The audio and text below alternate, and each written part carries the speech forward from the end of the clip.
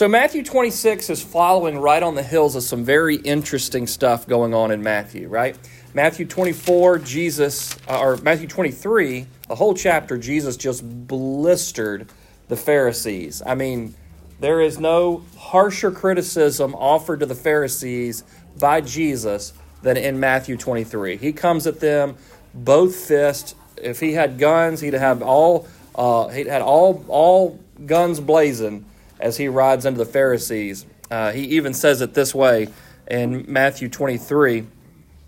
He says in verse 34, "Behold, I am sending you prophets and wise men and scribes. Some of them you will kill and crucify, and some of them you will scourge in your synagogues and persecute you from city to city, so that upon you may fall the guilt of all the righteous blood on earth, from the blood of righteous Abel to the blood of Zechariah, the son of Berechiah, whom you murdered between the temple and the altar. And I say to you, all these things will come upon this generation." So Jesus is like, he's not accusing them of murder. He's just flat out just saying, you are murderers. Like every prophet of God that could be sent to you has been sent. The disciples kind of took Jesus under the armpits and said, okay, you're going to get us killed. You're going to get you killed and everybody else killed. So they take him out of Jerusalem. And in Matthew 24 and 25 is kind of this emotional settling for Jesus. He starts off by telling them that God's done with this place. He's going to destroy Jerusalem. He's going to tear it literally brick from brick. We're going to destroy it all the way down to the mortar. There's going to be nothing left. And if it happens in the wintertime that this happens, sorry for you, right? If you got babies, sorry. If you're on top of the roof of your house, hop down. Don't even go inside and grab a sandwich for the road. Get out of Dodge if you see this stuff coming. Come on in. And then in Matthew 25, he gives a series of parables of teaching to his disciples specifically. He is trying to draw them back into to this concept of you've got to follow me and you've got to stay ready. I taught them a lot about the end times. They must have had a lot of question marks on their face because Jesus told them like 4 or 5 parables in a row going, hey, this is how the end's going to be. He said it's like a wedding where 10 virgins went out to wait for the bridegroom, but only half of them took enough oil. And in the night when the bridegroom arrived, they were left out in the cold and they were not allowed to come in.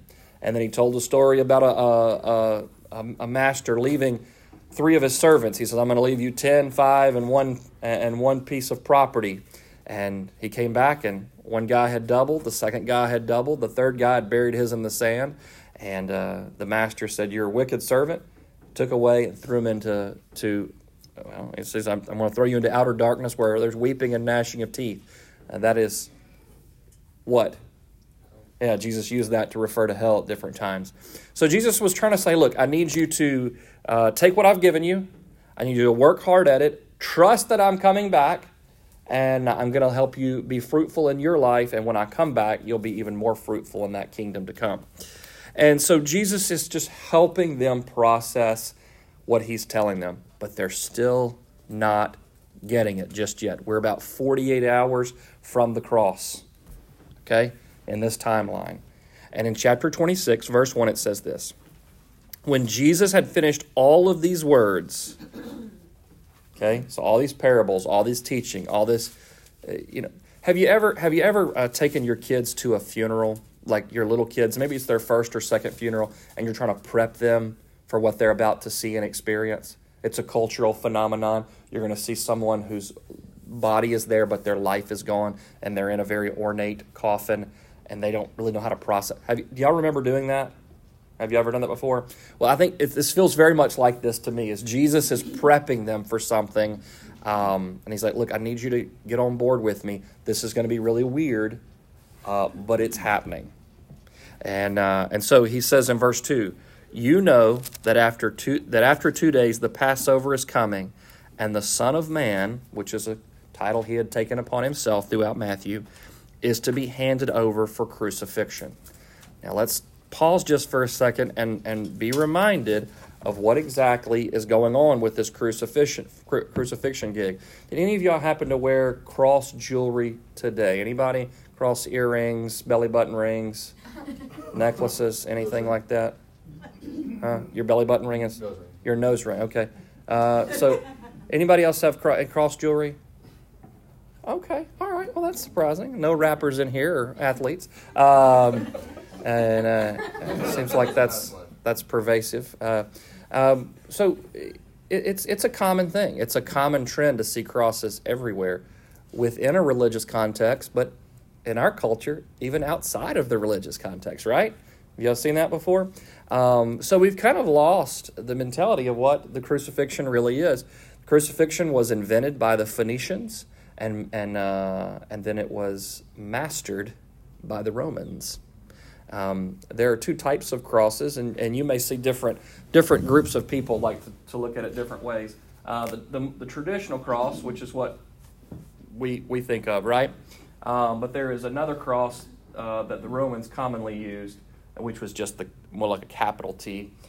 We don't know what Jesus was hung on, but one of those. But it was designed for maximum excruciating pain. Y'all recall that Jesus died very quickly in his crucifixion, and that surprised the Romans. That was because this type of punishment wasn't designed like our modern day capital punishment, where we inject something, or we flip a switch, or we firing squad, or it was our techniques of capital punishment, if we utilize them, are very short, right? In this case, they wanted maximum exposure and maximum pain. So if they could keep somebody on the cross for a month, they would. Can you imagine that? There is historical evidence of days and days and days and weeks on end crucifixions occurring where they just kept. This is one of the reasons why they offer Jesus something to drink in the midst of it. They don't want you to die of dehydration. Isn't that sweet? They want you to die on excruciating pain. So Jesus is saying, hey, we're getting close to this. I'm going to be crucified. And the disciples are still very much thinking Jesus is setting up an earthly kingdom. So it's not, these seem to be two contradictory truths that are going on here. So Jesus says in verse 2, you know that after 2 days the Passover is coming and the Son of Man is to be handed over for crucifixion. Now, as a kind of a parallel truth, right? Close that scene, open another scene. The chief priest and the elders of the people. Now, the chief priest would have been the high priest and those who cared for him. The high priest in Jesus' day was not a religious position. It was a political position. It was one you paid for. It was if you could come scrounge up enough dough and cash and bribe the Romans, you would be named high priest. This is not too uncommon that how we move around dictatorships to this day. It's not uncommon. I think of, in particular, North Korea. The grandson of the first dictator is the leader. He got it from his father, who got it from his father. And if it doesn't all fall apart, and I pray constantly for the religious freedom of North Korea, but if it doesn't all fall apart in the next 20 or 30 years, or however long this guy lives, it will fall to his child. And the dictatorship will continue on through the family. We're told here that the chief priest and the elders of the people were gathered together in the court of the high priest named Caiaphas. Caiaphas was the son-in-law of Ananias, who was the previous high priest. Imagine that. Political appointees being within the family. I think we got a name for that, don't we? All right, nepotism. And this was very common, even in Jesus' day. And they plotted together to seize Jesus by stealth and to kill him.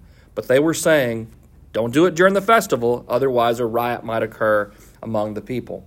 Jerusalem swelled from a town of maybe 100, 150,000 to over millions over the Passover holiday. And they were religiously fervent. They were really excited about being there. And you cannot get that many people together without there being some emotional outpouring somewhere. Has anybody ever been to Jerusalem? Okay.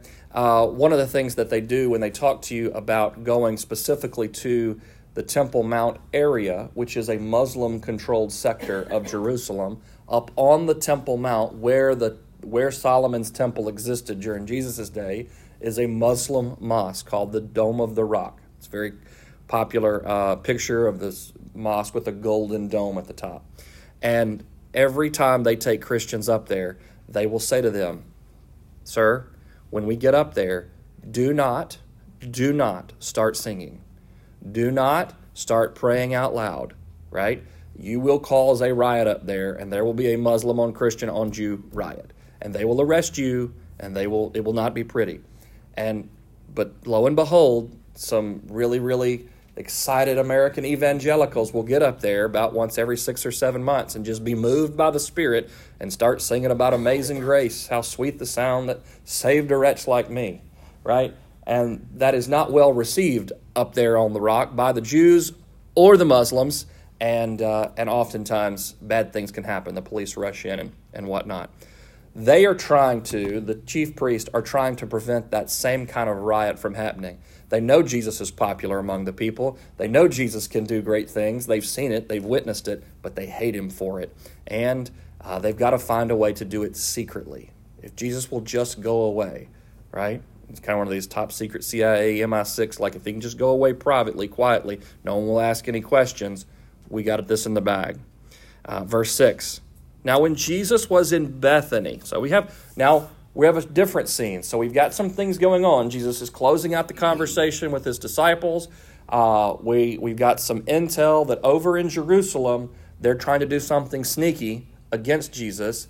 But in chapter 26, verse 6, we're told that Jesus is in Bethany for dinner. This is an evening meal. Now, who lives in Bethany? Well, first off, where is Bethany? Anybody? Yeah, it's about 2 miles away from Jerusalem, over the Mount of Olives, and into this little community of Pearl Brandon. Bethany, Bethpage, same thing. They're just two communities right there together, about 2 miles away from Jerusalem. Jesus was Airbnb with Mary and Martha over there for about probably 2 weeks before the Passover meal. And every morning he'd wake up, walk to Jerusalem, cause trouble, and then walk back over the garden of Gethsemane, past it, up to the Mount of Olives, to Bethany every day. Okay? And so we're told here that Jesus was in Bethany. This is where he was staying. And he was at the home of Simon the leper. Anybody got a problem with that? All the Jews had a problem with Simon the leper. So the chances of Simon being a active leper here is like 0%. How do you get a nickname like Simon the leper? Because you had it before? Yes, right? Probably someone who Jesus had healed. I'm going to go out on a limb and guess that. Okay? And so Simon the leper perhaps is someone Jesus has healed, and he's not a leper anymore because he's in his home, right? You couldn't have leprosy. And so this is my guess, but I'm guessing he was someone Jesus had a relationship with. And a woman came to Jesus with an alabaster vial of very costly perfume, and she poured it on his head as he reclined at the table. Now, we've got a couple of problems with this story, because Matthew's not the only one that tells us that this happened. John also tells us that this happened, except for he names the woman as who? Mary, sister of Martha. And the problem gets a little more problematic because it says that she anointed not his head, but his feet with very costly nard. Now, I'm not going to ask you gentlemen or ladies what you make in a year, but take your entire household annual salary. You got that number in your head? Y'all did taxes back in April? Y'all did that right? Take that number and go make one expenditure of your entire annual salary and put that on the shelf in your wife's perfume case. This is a very expensive, very costly, very rare form of oil. What does that tell us about Mary and Martha? They have money, okay? Perhaps one of the reasons why Jesus is so invested in them is because they've become so invested in him. They supported the ministry of Jesus financially, and they moved about Galilee and Jerusalem. Good morning. Come on in. Saved you a seat. And so what Mary is about to do is an incredibly expensive thing. All right? Now, I don't know how we could even parse this out, but anybody drive here in a fancy F-150? 1500? I would say Dodge, but I don't like Dodges. All right. Anybody drive a big truck? You got the big truck? I got an F-150. Okay. You got your keys on you? No, in the truck. Okay. Uh-huh. In the truck. What's left? Hey, is it a... Yeah, it's fine. It's fine. I don't need the keys, just the code. Is it a King Ranch Platinum Limited? Raptor. Perfect. I just need you to, can you just title it over to me real quick? Okay. And then what I'm going to do is I'm going to go, just drive the Raptor off into a ditch and leave it there. Is that cool with you? What's your life?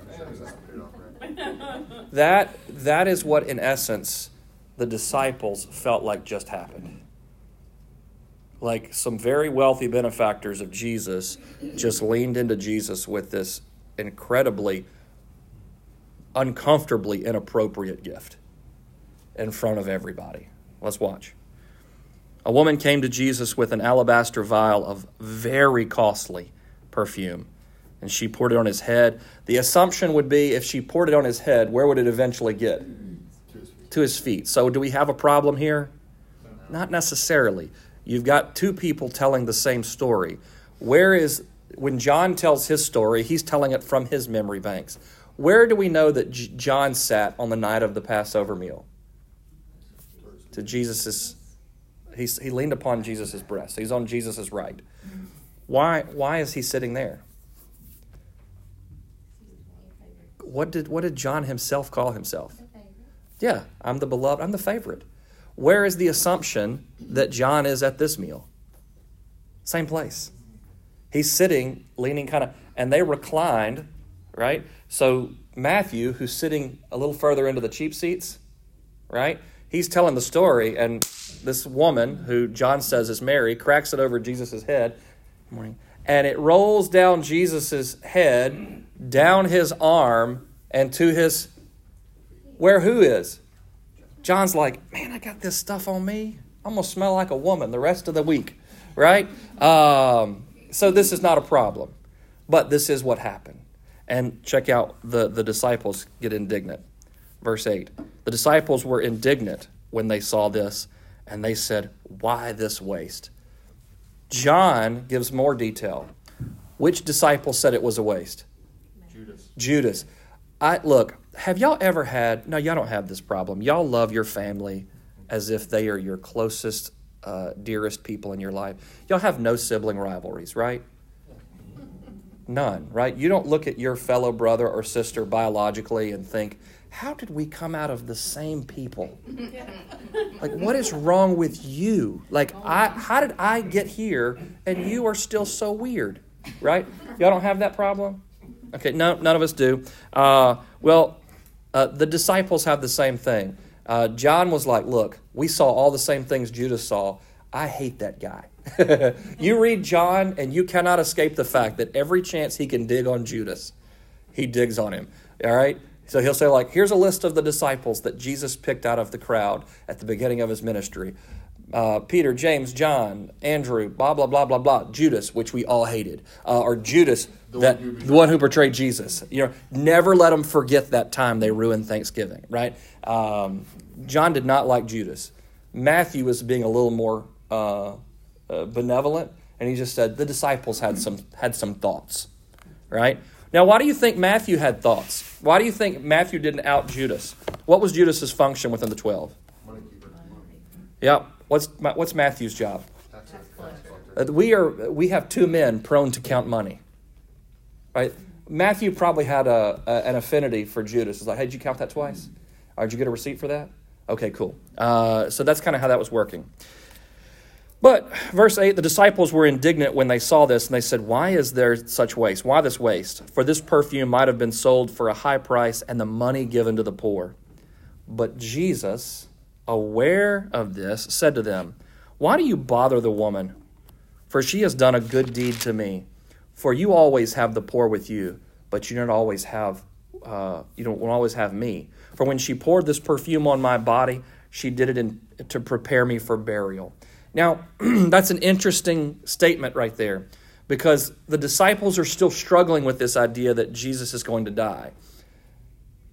He said the motive of this woman was to prepare me for burial. What did that intone that Mary knew? She knew it was coming. I think Mary and Jesus had a kinship that transcended the normal kind of... do you have that one friend that, like, they know your thoughts? You can look them at them across the table or across the church house, and the preacher will say something, and you look over at your friend, and you're like, I got it, I heard it, right? And they're talking about, we know who she's talking about. All right. I think Jesus and Mary had a next level kind of kinship, much like Jesus and John did, right? Jesus was closer emotionally to some of his disciples than he was with others. There shouldn't be a problem with us understanding that. But Mary, I think Mary got this. I think Mary and Jesus had a close relationship because where do we find Mary at times? How was she described over in other Gospels? Sitting at his feet. Sitting at his feet. All right, so that's Jewish code for learning from the teacher. Okay, so in the lingo, you guys are sitting at my feet, right? That is to say that you are learning from me.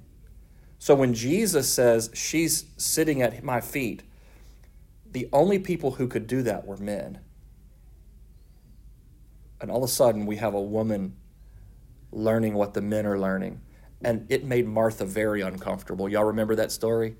And she's like, Jesus, tell Mary to get away from the boys and come in here and be with the women like she's supposed to be. And what did Jesus say? She's chosen the better portion. All right? So Mary and Jesus are very, very close. Matthew doesn't name her. John does. All right? Verse 12, when she poured this perfume on me, she did it to prepare me for burial. Truly I say to you, wherever the gospel is preached in the whole world, what this woman has done here will be spoken of in the memory of her. This is a beautiful gift from Jesus. I think this is why John mentioned her by name.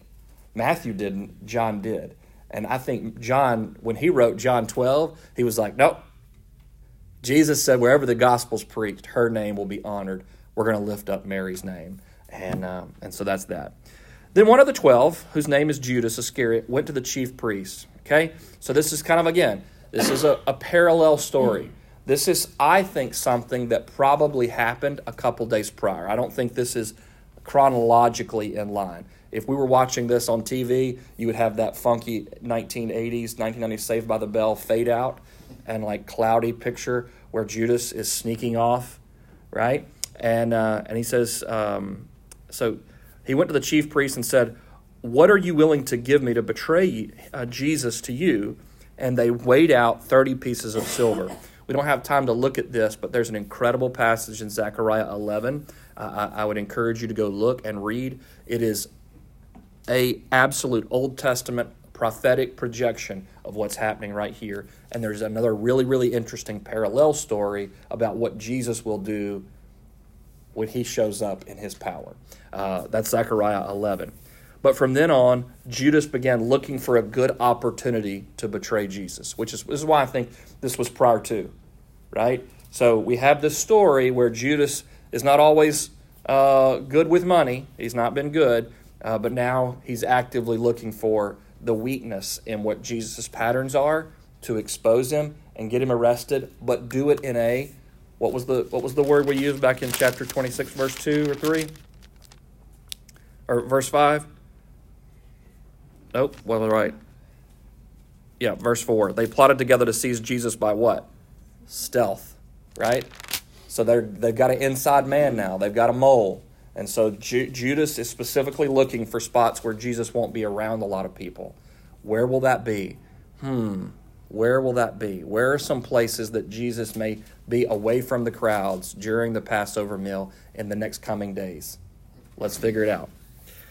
Verse 17, now on the first day of unleavened bread, the disciples came to Jesus and they asked him, where do you want us to prepare for you to eat the Passover? Now, I think that what's about to happen happened about a week ago when Jesus came in on the triumphal entry on the colt. Okay, again, this is part of a flashback, And they were like, all right, we got to prepare a place. We got to do this thing. We got to go find the place to have the Last Supper.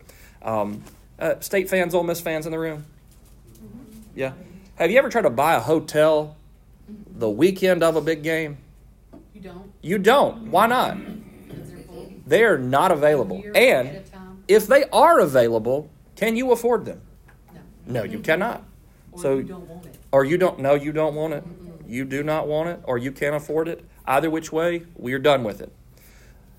So Passover happens every year. We have to have a place to prepare it. I think Jesus knew this was going to happen. This was all set up from Jesus. I know some people think this is miraculous. If that's your opinion, that's fine. I can go with that too. I am more inclined to believe this is something that Jesus had set up beforehand. I believe that the writer Mark, the Gospel of Mark, he was about 7 to 10 years old at this time. His mother had a house with an upper room. It is where the disciples hung out after Jesus was crucified. This is where they hid out. Why are they hiding out there? Because they're familiar with it.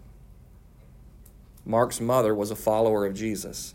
I think this was the place where Jesus had the Last Supper, and he had prepped this place previously. And so they were like, hey, Jesus, what do you want us to do about this? Jesus had already had this planned out. And it says here, he says, go into the city to a certain man and say to him, the teacher says to you, my time is near. I am to keep the Passover at your house with my disciples. And the disciples did as Jesus had directed them, and they prepared the Passover. In the other Gospels, it says that a man carrying a water pitcher. Okay? This was not a super common thing. Women were the one that carried the water pitcher. How would the disciples know what Jesus meant?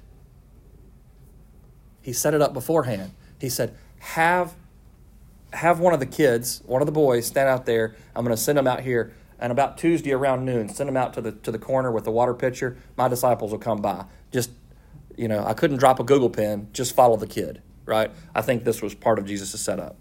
But the disciples did as Jesus had directed them, and they prepared the Passover. Now, as the evening came, Jesus was reclining at the table with the 12. Now, again, we've already kind of established tables are low, and all the participants are kind of leaning on their left hand. They would eat with their right. And what I'm about to show you here is, up here on the board, is what happens during the Passover, or what our Jewish friends call the Seder, S-E-D-E-R, the Seder meal. And this is a whole process.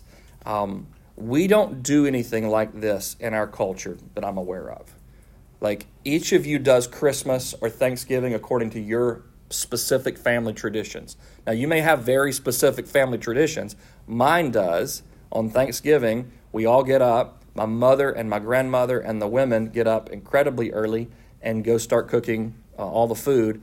I get up and drive to the same convenience store that I drove to my grandfather with in 1980 whatever, and we buy a big fat newspaper with all the Black Friday sales in it, and we come back and watch the Macy's Day Parade and any football that's on TV with all the Black Friday papers laid out on the floor. And to this day, this still happens, okay? Though the Black Friday deals have gotten really pitiful these days. And we lay it all out, and then my mother says we're going to have lunch in an hour, and 3 hours later we have lunch. It happens this way.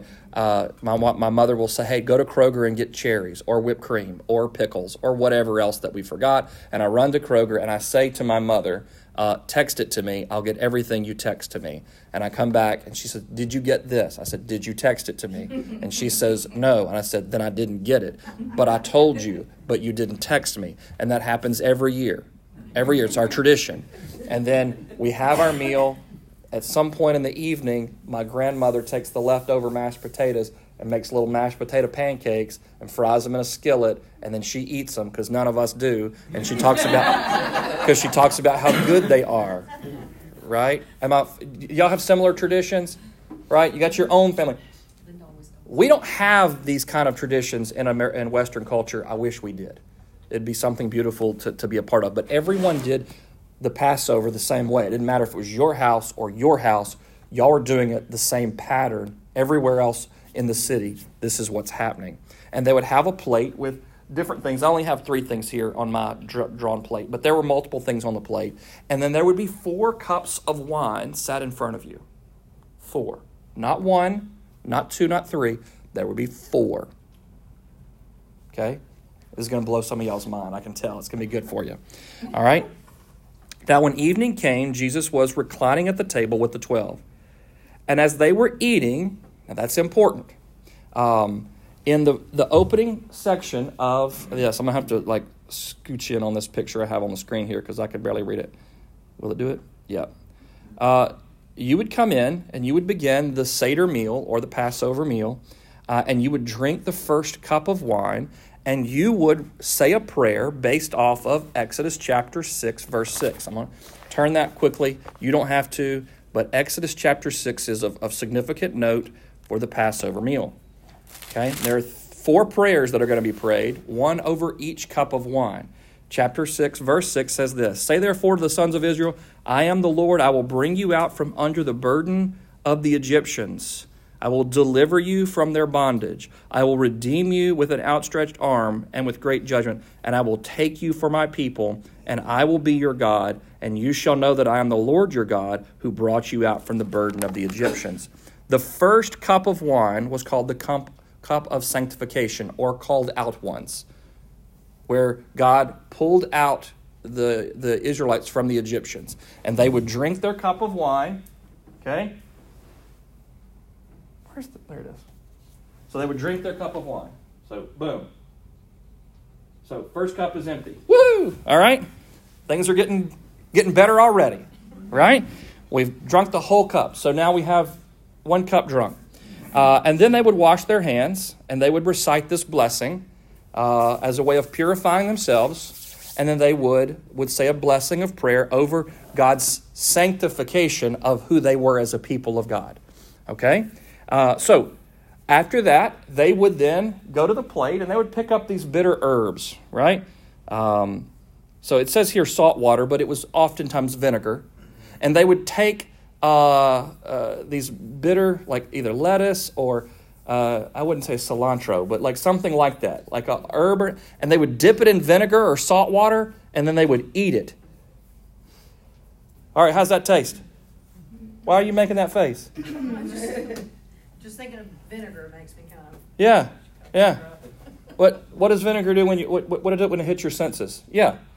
This was intentional. They're now going to talk about how God brought them through the bitterness of the wilderness, of the 40 days of wandering. Okay? And so, all right, so everything on the plate has something going on there. So we've tasted the bitterness. All right? And it's dipped in vinegar or salt water. All right? Then we're going to go up here, and there's 3 pieces of bread, unleavened bread, sitting on the plate.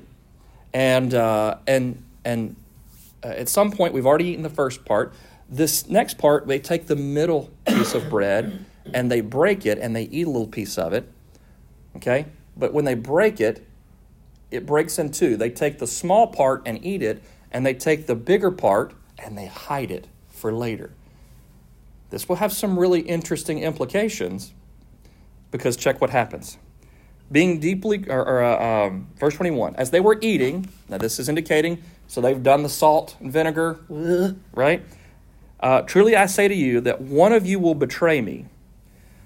After being deeply grieved, they each one began to ask Jesus, "Surely not I, Lord." And he answered, "He who dips his hand with me into the bowl is the one who will betray me."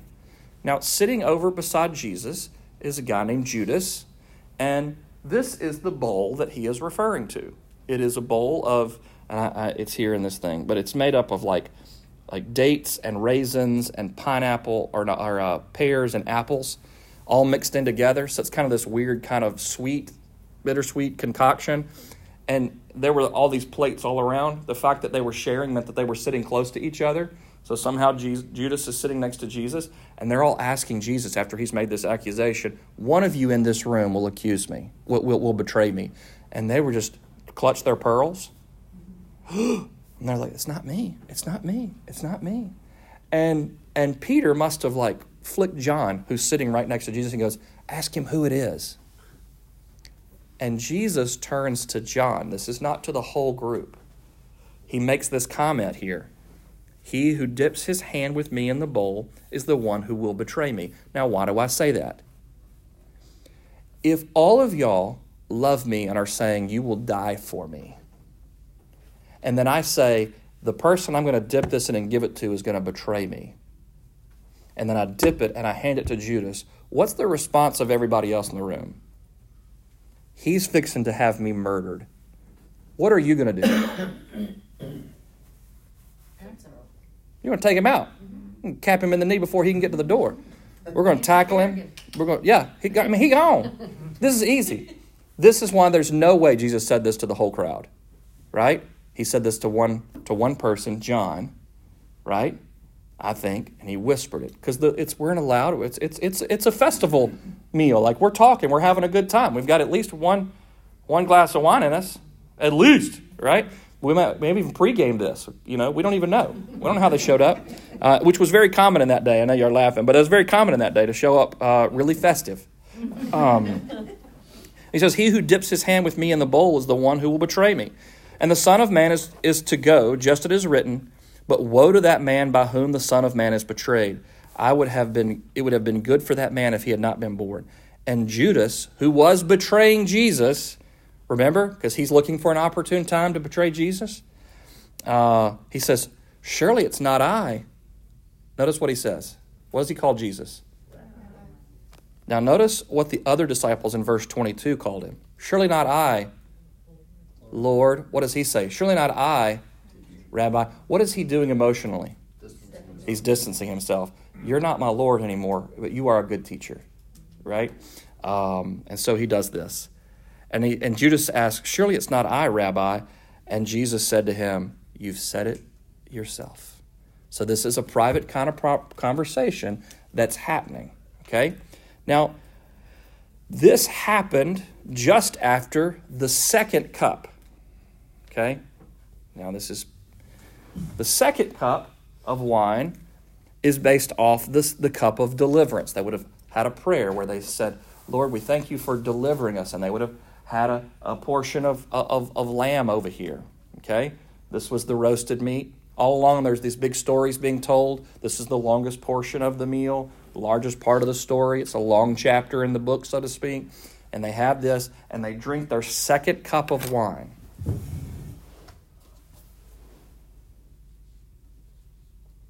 And Jesus says to Judas, you've said it yourself. In John's account, he says, what you must do, y'all recall? Do it quickly.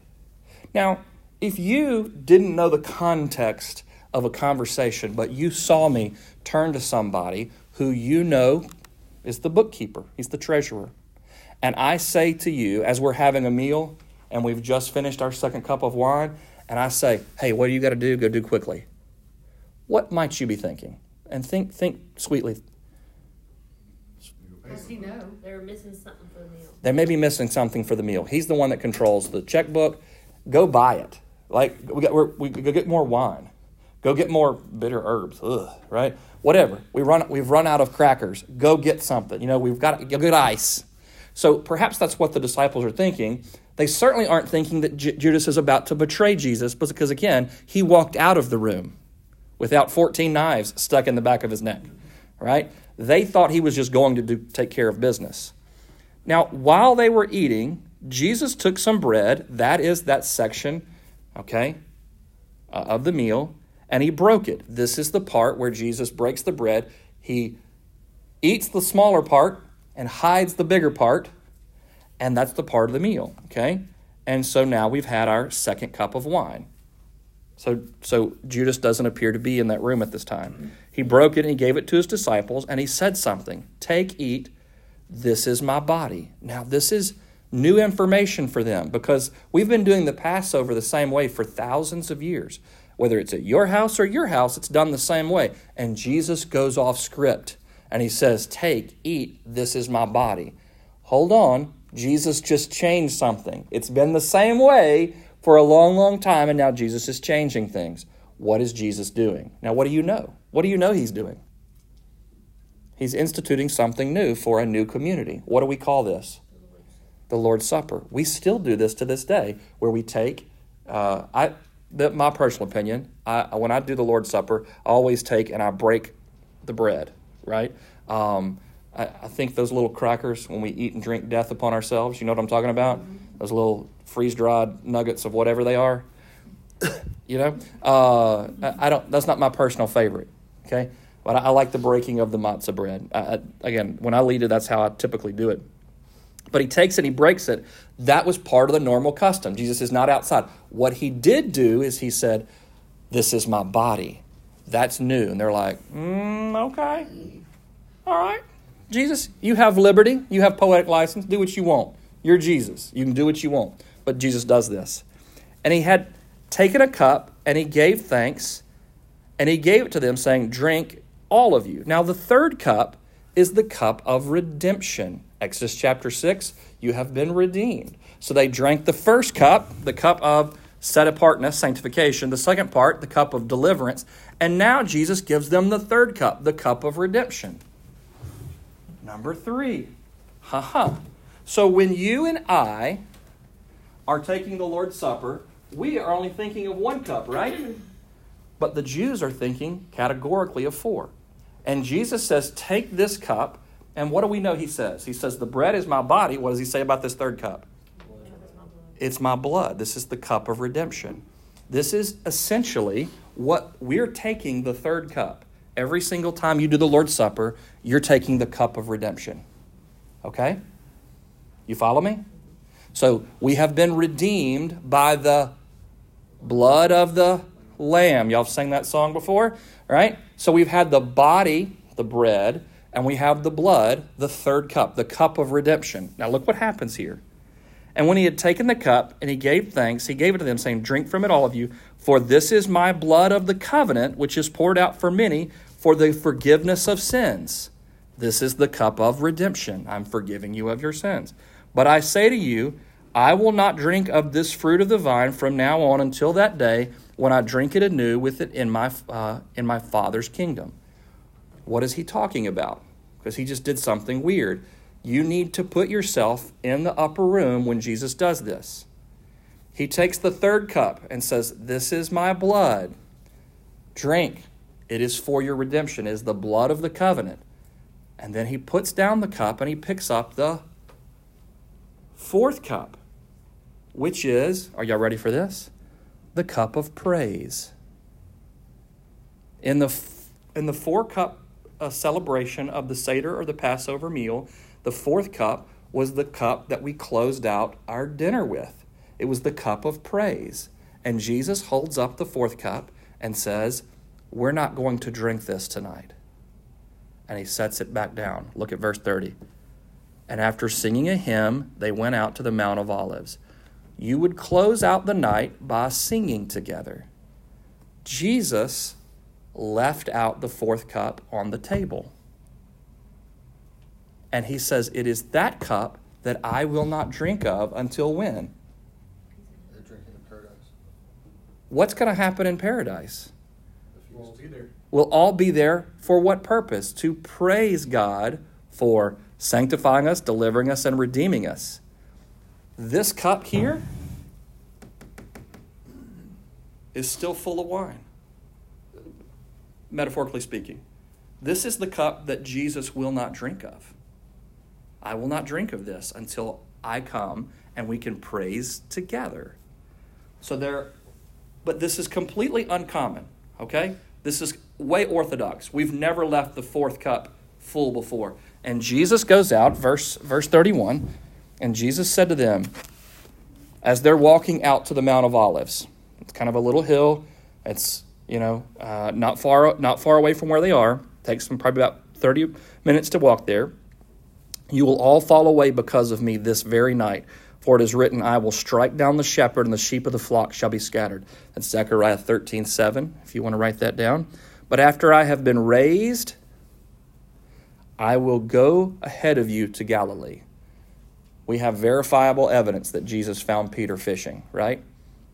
When Jesus was crucified and resurrected and then just disappeared for a couple days, we know that the disciples went back. We know the disciples went back to fishing in Galilee, in their hometown. And we know that Jesus went out and found Peter and John. Y'all remember that story? Okay. And so he says, I'll come find you. But Peter said to Jesus, even though all these others, what a jerk, by the way. He's like, if all these other crackheads fall away, Jesus, I ain't. I'm your number one man. I don't care what all these other people do. Where is Judas, by the way? I don't care what the rest of these yahoos do. I will not fall away. Look, even though all these will fall away, I will never fall away. And Jesus said, truly I say to you, this very night, before a rooster crows, you will deny me 3 times. And Peter said to Jesus, I don't know, either in hushed tones, like he'd just been rebuked, or he got louder. I can go with either, right? Even if I have to die with you, I will not deny you. All the disciples said the same thing too.